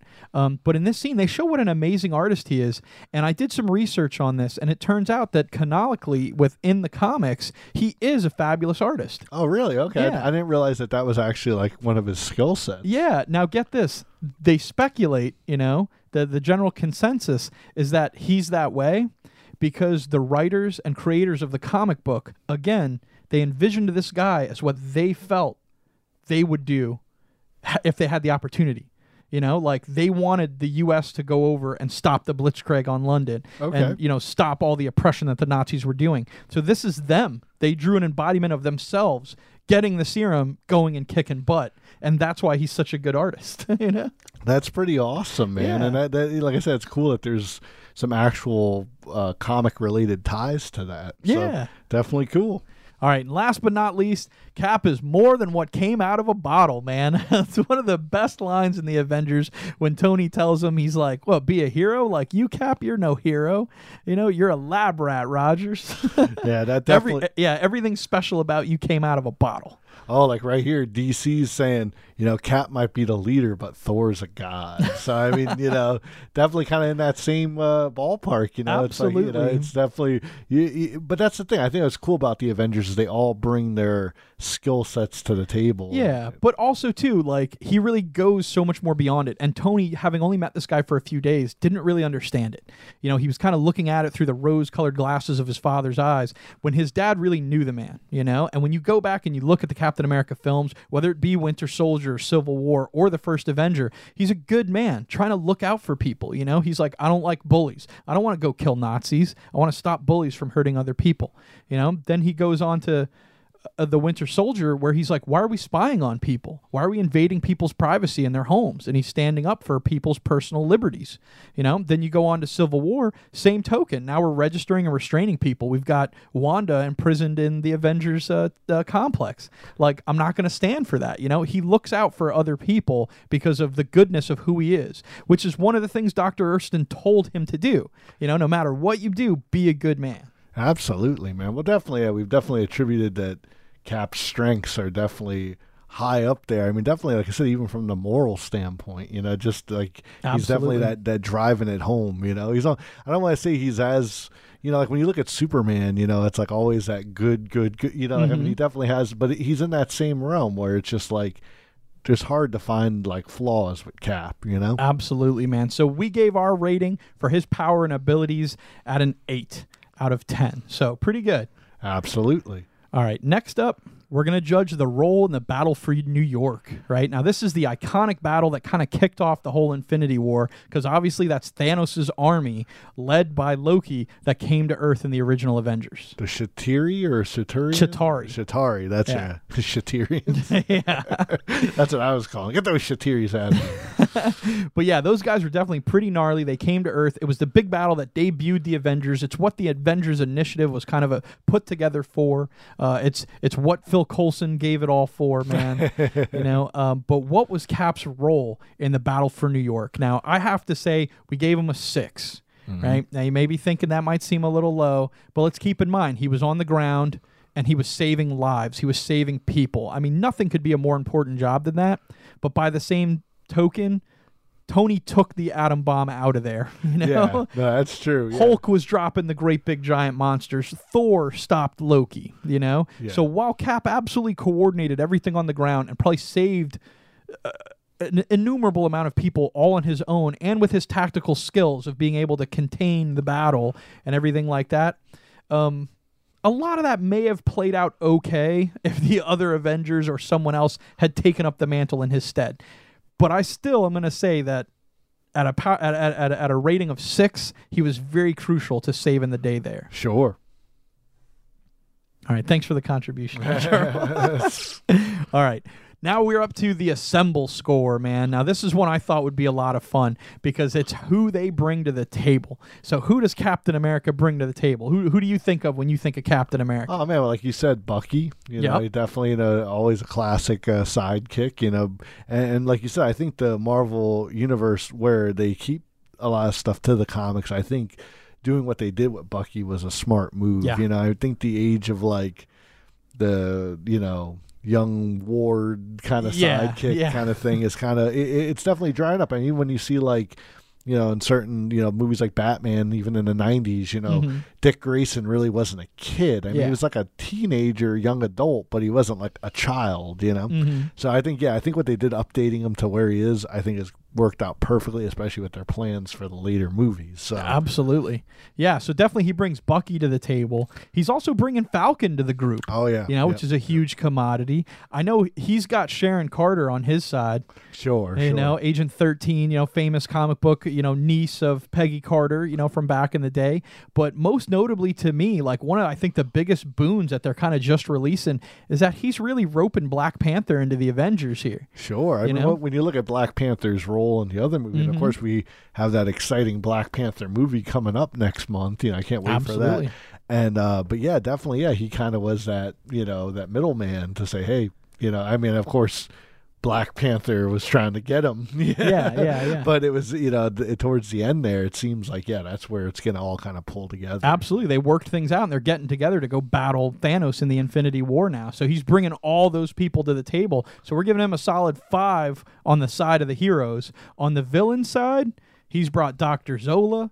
He's brought Baron Zemo. He's brought the Red Skull. Now, one of my favorite theories is that the Red Skull may return with Thanos. Yeah, right? That would be pretty cool. Because the Tesseract kind of seemed like it beamed him out into outer space. He may be out there hanging out with Thanos' boys and stuff. I don't know. It'd be great to see him return with the Red Skull, especially Hugo Weaving, who just absolutely crushed the role. That was great. I can't wait to see him back. Yeah, and he was so good and so iconic in it. There's no way I couldn't give him 5 on the villains. But, dude, Baron Zemo was so bad in Civil War. Like, so not like the comics at all. Yeah. Okay, I'm sorry. I should have been rolling through some of these slides. So here we got Falcon, Bucky, Sharon Carter, and Black Panther. Here are all these guys here, yeah. Talk about them. But here's Zemo. Yeah. And here's how he looks in the comics. So super similar. Definitely right? doesn't live up to the yeah. So maybe he'll develop into something a little later. I don't know. But we're basically giving him a 9 out of 10 on that one. -1 point for crappy Baron Zemo. Didn't like that interpretation at all. All right, his straight up Avengers score. Yeah. I think we, both we kind of talked about this before the show kicked off tonight, and it was like Cap is the Avengers. Yeah. I mean, they are all the Avengers, he's the first Avenger. Yeah, I mean, so you got to get, I don't know, maybe, you guys can let us know in the comments what you guys think. Like, do you think, is there a higher rated event? Like just we're not saying if you like an Avenger better, but when you say the Avengers, who's the first guy you think? Yeah, is there someone who embodies it more than Captain America? I think not. I mean, even looking at that picture right there, Cap's in the middle, you see the shield. Yeah. I don't know, maybe you can see Thor's hammer in there too, but you definitely see that shield. Yeah, he's the quintessential Avenger, no doubt about it. Then we have our own personal scores. 10 out of 10. Cap is absolutely my favorite Avenger. I think he's amazing. I love everything he stands for. I think in a lot of ways, I definitely aspire to try to just be the kind of good person that he is. So love it. Loved him. 10 out of 10. All right, I gave Cap an 8. I know, don't blow me up in the comments here. I mean, the thing is there's definitely a few Avengers that I do like better than Captain America. Like I said, I still definitely would say, if you're going to say Avengers, which, one embodies it, Cap all the way. But yeah, I do have some other favorite Avengers, but like El Bandito said at the beginning of the program, we're going to be doing this every month leading up to, the Infinity War, talking about a different Avenger. And man, you guys will find out in a future episode who's my favorite.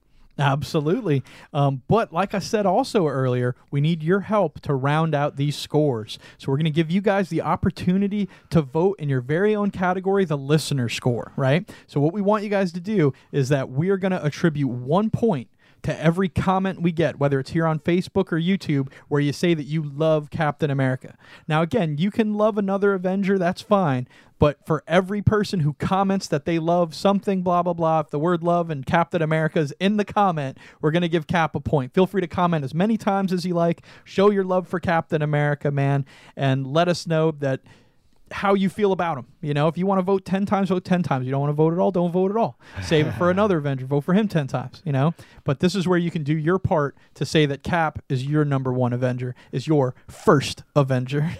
Absolutely. I see Don Fox here is asking the big question, who's next? Well, man, not that we're going to still, we air every Monday night, so we're still going to have shows between now and then, but come February, you'll definitely find out who we're talking about next. Absolutely, guys. But for right now, that's going to wrap it up for our Infinity War countdown. We're going to jump into our next set of Podunk News. Oh, yeah.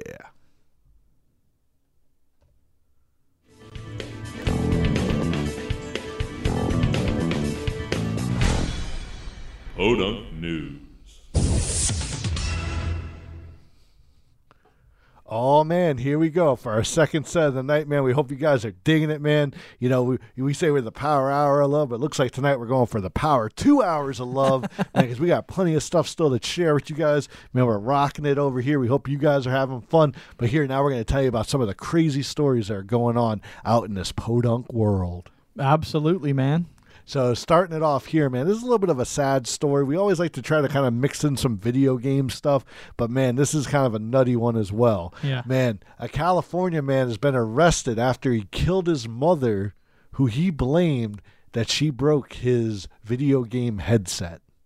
Now, don't get me wrong. I mean, some of these wireless headsets are a couple $100, but it's your mother, dude. I mean, What are you thinking of, man? I mean, not to say, I mean, you can never really put a face on, a killer or someone that just loses their mind. But man, this guy, he looks like some dude we might hang out with, a fellow nerd or something like that. It just, come on, man, really over a headset? Apparently, this is someone who has rage issues or rage control problems, man. It says he was 28 years old. His mother was 68. So, a bit of an age difference there, and where you could very easily hurt someone you didn't mean to, but man, you got to keep that shit in check. What are you doing? I mean, you're almost 30, dude. Get it together, bro. And from the understanding through the article was he actually loaded up a gun and fired it at his mother. No way. So, I mean, it definitely wasn't a physical contact kind of thing. Yeah, that changes things. There was definitely a... this guy's just a shitheel then. Absolutely, man. And I mean, I'm sure there's going to be plenty of, people out there going to try to be like, oh, video games, they're responsible for violence and stuff. But no, like I said, sometimes mentally unstable people, I know. I mean, like, there's a lot of times my mom comes in here and starts touching around the Power Hour junk and mess with it. She's, I'm going to clean it for you. And, I may beat her around a little. I don't kill her. man, we love you. No, I don't beat my mom. I love you, Mom. I'm just clowning. Well, here, let's get into a more happier story. This one's just bringing it down. All right. Here's one more in tune with what we were just talking about. How about this, guys? Go for it, man. You want to take this one? Oh, sure. I'll let everybody know. So the Avengers 4 has completed its primary filming. Oh, yeah. So the Russo brothers, the directive team of brothers who are directing the film, they presented the crew with a giant celebration cake in the shape of Thanos. So it's, we got a kind of a small graphic here. It's such a tall cake. It was hard to get a good photo of it. But yeah, man, it's this very lifelike Thanos at the top. A galaxy on the bottom. It's two tiers where they're reaching up, and it looks like Black Widow's hand is holding up that second tier of cake. I was wondering about that. Yeah. Like, what does this hand have to do? I was like, I wonder if this promotional footage is gonna give something away. But man, that cake looked phenomenal. It looked like came out of that a Cake Boss or whatever. Yeah. Went out of his places, man. It looks so cool, man. So on point. I'm sure you could sit there and be like, I want a piece of Thanos and break off the Infinity Gauntlet. Yeah, I mean, it looks like Thanos himself is probably made out of modeling chocolate or something. So he's probably just a big solid block of carved chocolate. He's probably delish. I'm sure, man. I wish they'd send us a piece, Yeah, so I think it's probably the only time I've ever been like me a piece of that, Thanos. Give me one of those Infinity Stones, please. I know. I'm pretty sure a lot of Avengers are going to get a piece of Thanos' ass pretty soon, though. Oh, so. you know it, man. You know it. Well, also during our Podunk News segment, we also like to tell you guys about some of the awesome events that are coming around, man. Well, we're big fans of Morbid Movies, South Florida business, man. They love to bring classic horror movies back to the big screen for you guys. And, man, this month it's very special, man. We've got the 50th anniversary of Night of the Living Dead coming to you Friday, January 19th, so next Friday, man. It kicks off at 9:30. It's at the Movies of Lake Worth, man. Very nice movie theater. I mean, they got great snacks. It's only going to cost you $10 to get in there. Check out this classic film, man. They're coming for you, Martha. They're coming. Marcia, not Martha. I think it's worth noting too. This is a special 4K remastered edition. Yes. So this thing is gonna look hot, man. If you never saw the original, Go to see it. Morbid Movies is down in Lake Worth. Like we said, Friday, January 19th, 9:30 p.m. The first 100 people get a raffle ticket and a button for free, just for showing up. You pay your money and you get a raffle ticket, and you could win awesome prizes. I mean, these guys have great prizes down there. $10 to get in the door, you get your raffle ticket, your button, and you get to see this epic movie on the big screen. Oh, absolutely, man. It's kind of cool after you go to a couple of the Morbid movie showings. You kind of get these collection of buttons and stuff. And, it's like a real cool just takeaway memento from the events. It's just something you get with your admission. Absolutely, man. So definitely support Morbid Movies. You can check them out here on Facebook. I don't know if they've announced any more movies, but man, they're going to keep it going, man. They've been running for like the last 2 or 3 years, so definitely big ups to them, man. You know it. All right, that's going to about wrap it up for that segment of the news. Let's dive back into our last 25 games. Now that we're running a little long, we're probably going to power through them like crazy, but we still want to get you guys the info that you can only get here on the Power Hour of Love. Let's go check it out. And we wanted to say thanks to you guys for staying up late with us, man. We still got an awesome number of guests here. Keep throwing some stuff in the comment, man, sharing it on your pages, man. We love you guys, man. We're loving that you're digging the video games. You're digging the Captain America talk, man. Like I said, but now, like El Bandito said, man, we're going to dive into those 25 other games that you guys should be paying attention to in 2018. Absolutely, man. First up, we got Metal Gear Survive. Oh, man, Metal Gear 5, The Phantom Pain was a huge game. Came out a few years ago now, man. Everyone really dug it. Now, I know this one really has a little bit of a side mark because it's like the first time that the creator of the Metal Gear series isn't involved, and it has different play styles and stuff. I think some sort of like zombie kind of thing is getting into Metal Gear, so it might be kind of weird, but hey, sometimes you got to give these things a chance. You guys let us know what you think in the comments of this one. Absolutely, man. But right along those same lines, we got Metro Exodus, right? Now, the Metro series is another game series. The last one was Metro Last Night. Last Light, I'm sorry. This one picks up right where that one ended off in a wasteland version of Moscow inhabited with mutants and stuff like that. So this is another action-adventure shooter game, man.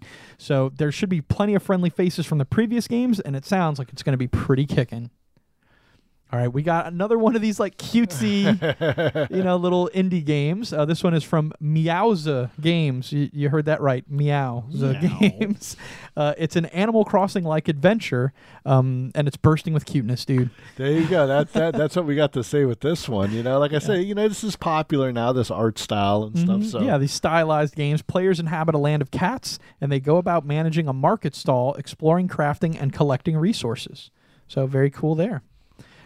This is Monster Hunter World, all right, which is kind of like the name that like your 5-year-old nephew would give a game if they created it. It's Monster Hunter World, but from this art and like what's going on in like the trailer, I want to play this. It is awesome, right? You're a monster hunter in a world filled with giant, larger-than-life monsters, and you just go around killing them.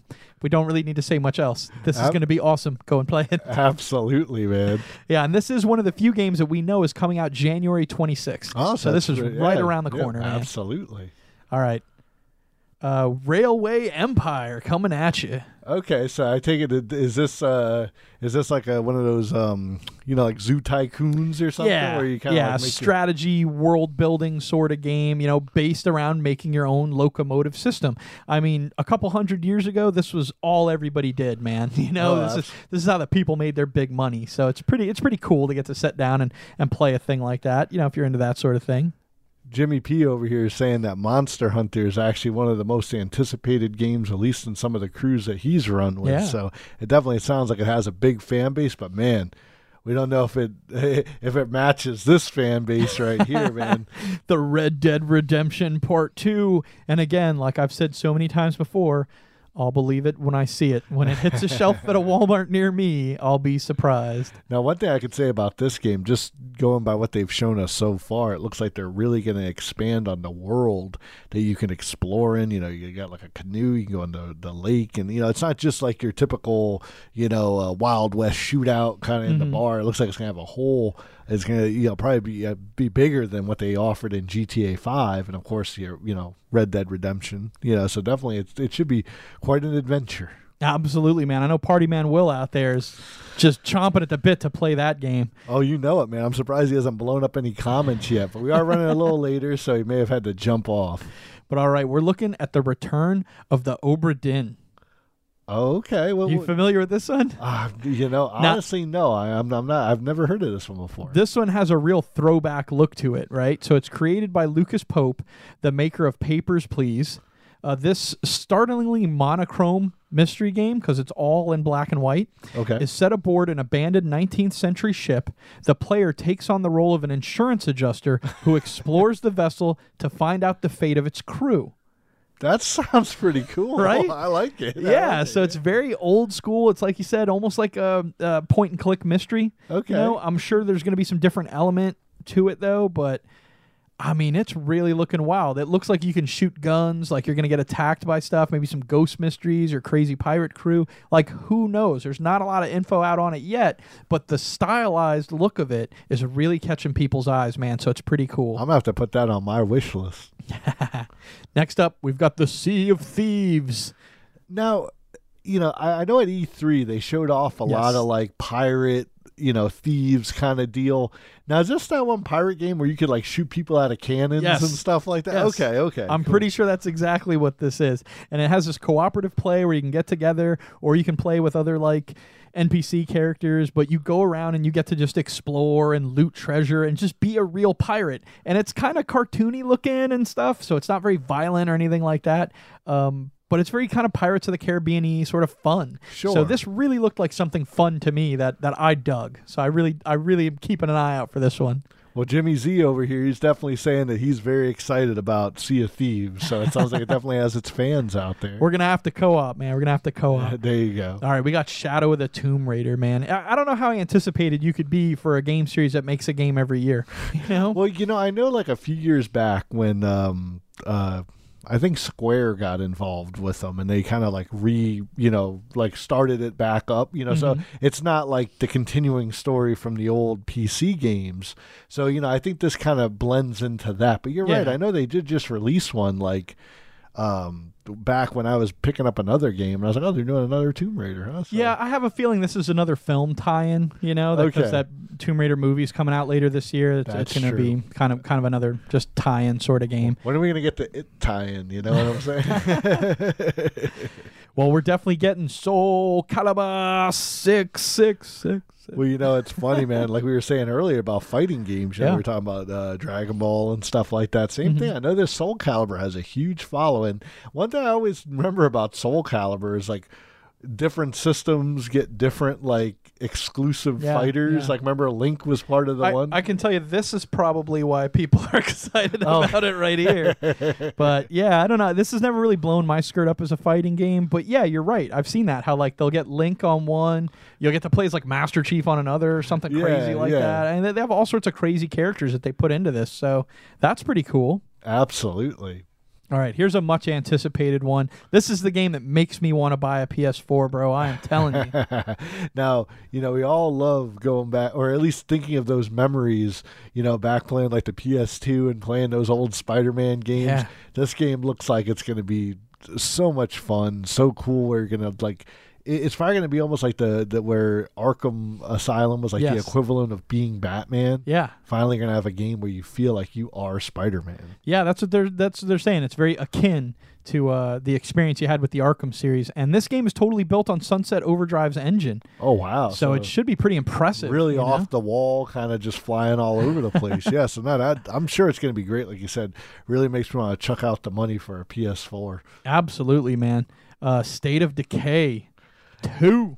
What's really cool is I remember when State of Decay first came out, like I actually got it like on like one of those free weekends or something like that, and I played it for a good like 10 hours, and it was great because you get to collect all these different playable characters, right? But what happened was like during the game, like when you like leave the game, like if you didn't shut a door or something, like the game almost kind of continues to happen. Yeah. So like when I loaded the game back up, like all my people were like dead except for like one guy that like I guess ran away. And I was like, what the hell happened? I thought there'd be a little more tutorial to it. So I kind of never really went back, but it was a very like cool ideas. So I'm yeah, sure I it's kind of awesome. hate that shit in games, but they're saying a 4-player co-op is the main thrust of this State of Decay. So that'll That's be pretty cool. awesome. Oh, I see Jimmy Z down here saying that maybe in this new Spider-Man game we'll find out what happened to Uncle Ben. Now, real quick funny story about that. We had the Spider-Man the movie on the game on PS2, but it had a scratch in it.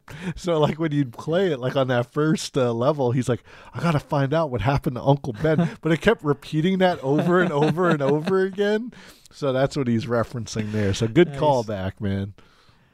All right, 30th anniversary of Street Fighter. Absolutely, man. Now that's the original Street Fighter game that came out back in like 1988, I guess. So it's like, yeah, man, this is like going to be I think also an exclusive PlayStation, but yeah, it's going to have like every like Street Fighter game like up till, I don't know if it has the newest one, but definitely the classics, the original Street Fighter, all the like 16 different variations of like Street Fighter 2 that came out. So this is kind of like the Master Chief collection of Street Fighter games. It's going to have all the Street Fighter games. Pretty much. I think this also ties into, remember we were talking about that cartridge? Mm-hmm. Now, this itself is like a PlayStation thing, but remember we talked about that cartridge that they were making, but it could set your Super Nintendo on fire? So Yeah. They were remaking the original cartridge you could buy, and it was like, it came with a huge warning about it overheating and exploding your game systems, so...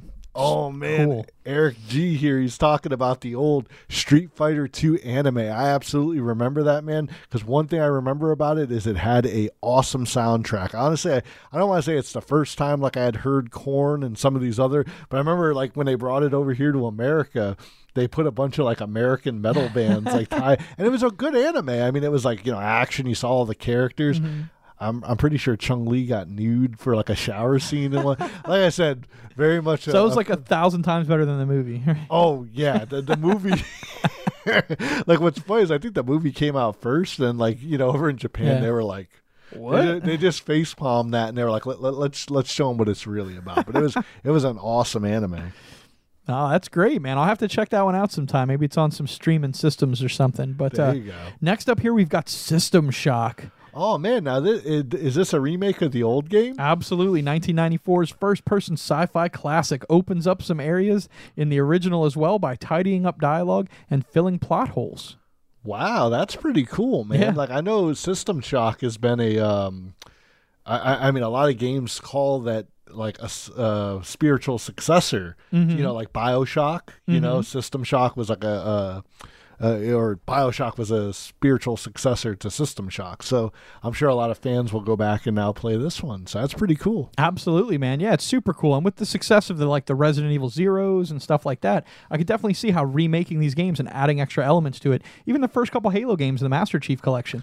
Yes. Getting to replay some of these old things are just fantastic. Absolutely, man. Oh, speaking of getting to replay some old school stuff. Oh man, I am so stoked to hear about this one, man. I know back in the day, I definitely had a Super Nintendo, but I was also one of those lucky kids that had the Sega Genesis as well.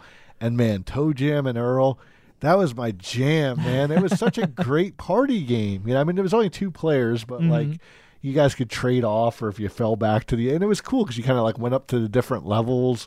Now I know they made a couple sequels that were never really, as good as the original. Yeah. Now, from what I heard, though, I think this Back in the Groove is going to definitely be in the same vein as the first game. It's going to be back in the groove, dude. You got it. It's right in the name.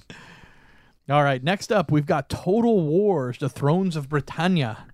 Okay, so what's going on in this game, El Bandito? This is another real-time strategy game. Okay. So this is very cool. I used to have one of the Total Wars games back in the day, and yeah, it's kind of in that classic World of Warcraft RTS style, man. Oh, cool. This is a spin-off of the historical game. It's focused on pivotal moments in history rather than the whole of an era.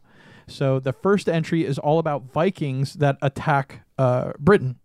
So, oh, that's cool, man. Like I said, I love that some of these older styles of gameplay don't die. Yeah. what I mean, it's fun sometimes to load up some of those old games, even if you got to put like DOSBox or something on your computer, and you got the old disc or something. But like, yeah, man, just some of those real time strategies are just a blast. Yeah, super good because it's simple and it just works. And that sometimes is the best thing in a game.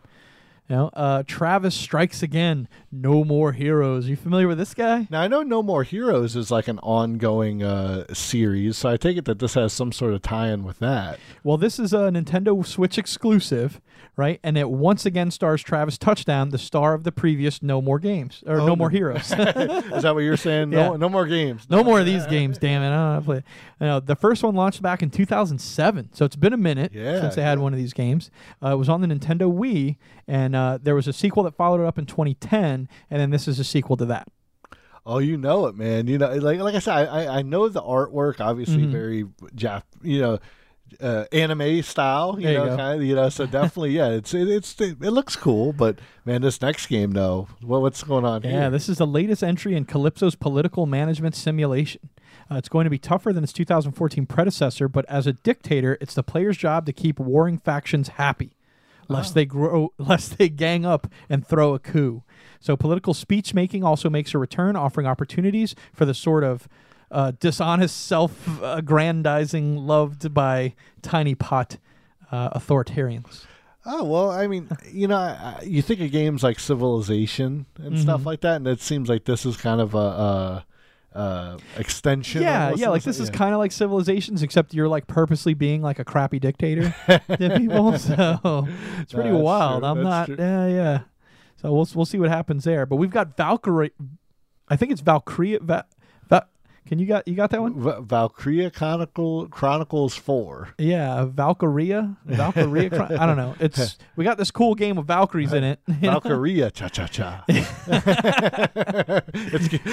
Sorry guys, this is when Power Hour goes past 10:30. So these distinctive watercolor visuals are making a comeback with a new story in this Japanese RPG series. It takes place in a war vaguely reminiscent of early 20th century conflicts on the continent of Europa. So it features a new class of soldier, the Grenadier, and the game is sticking to its roost of turn-based strategy-style battle systems. So kind of Final Fantasy. Think Final Fantasy. Sure. I mean, it sounds like it's an ongoing series, like it mentioned. Yeah. So, I mean, I'm sure it has its fans out there. Absolutely, man. All right, and then we got Vampire, which looks like this rad new game. It's coming to all sorts of platforms. It's a third-person action role-playing game set in 1918 London, where players take on the role of a physician called Jonathan Reed, who is also a vampire. He goes in search of victims, scoping out targets, but he has a conscience, so players can choose carefully who they wish to kill and even play the game without killing anyone.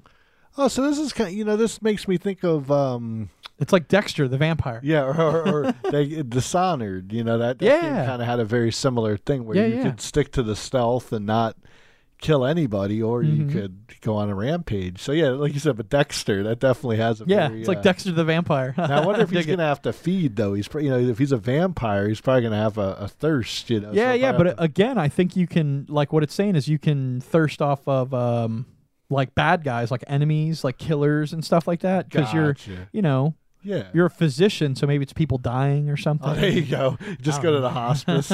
Was there a hospice back then? Or donated blood? We'll have to wait and see on that one. But it sounds cool. Yeah, I mean, if you wanted to tell me Dexter was a vampire, I'd play that game. You don't have to tell me anything else about it. All right, then we've got Wandersong. Wandersong? This almost sounds like something out of freaking Wolfenstein. Absolutely, man. But this is an old-school side-scroller with a combat system driven by music. So Wandersong stars a bard who defeats enemies by solving puzzles using his singing voice alone.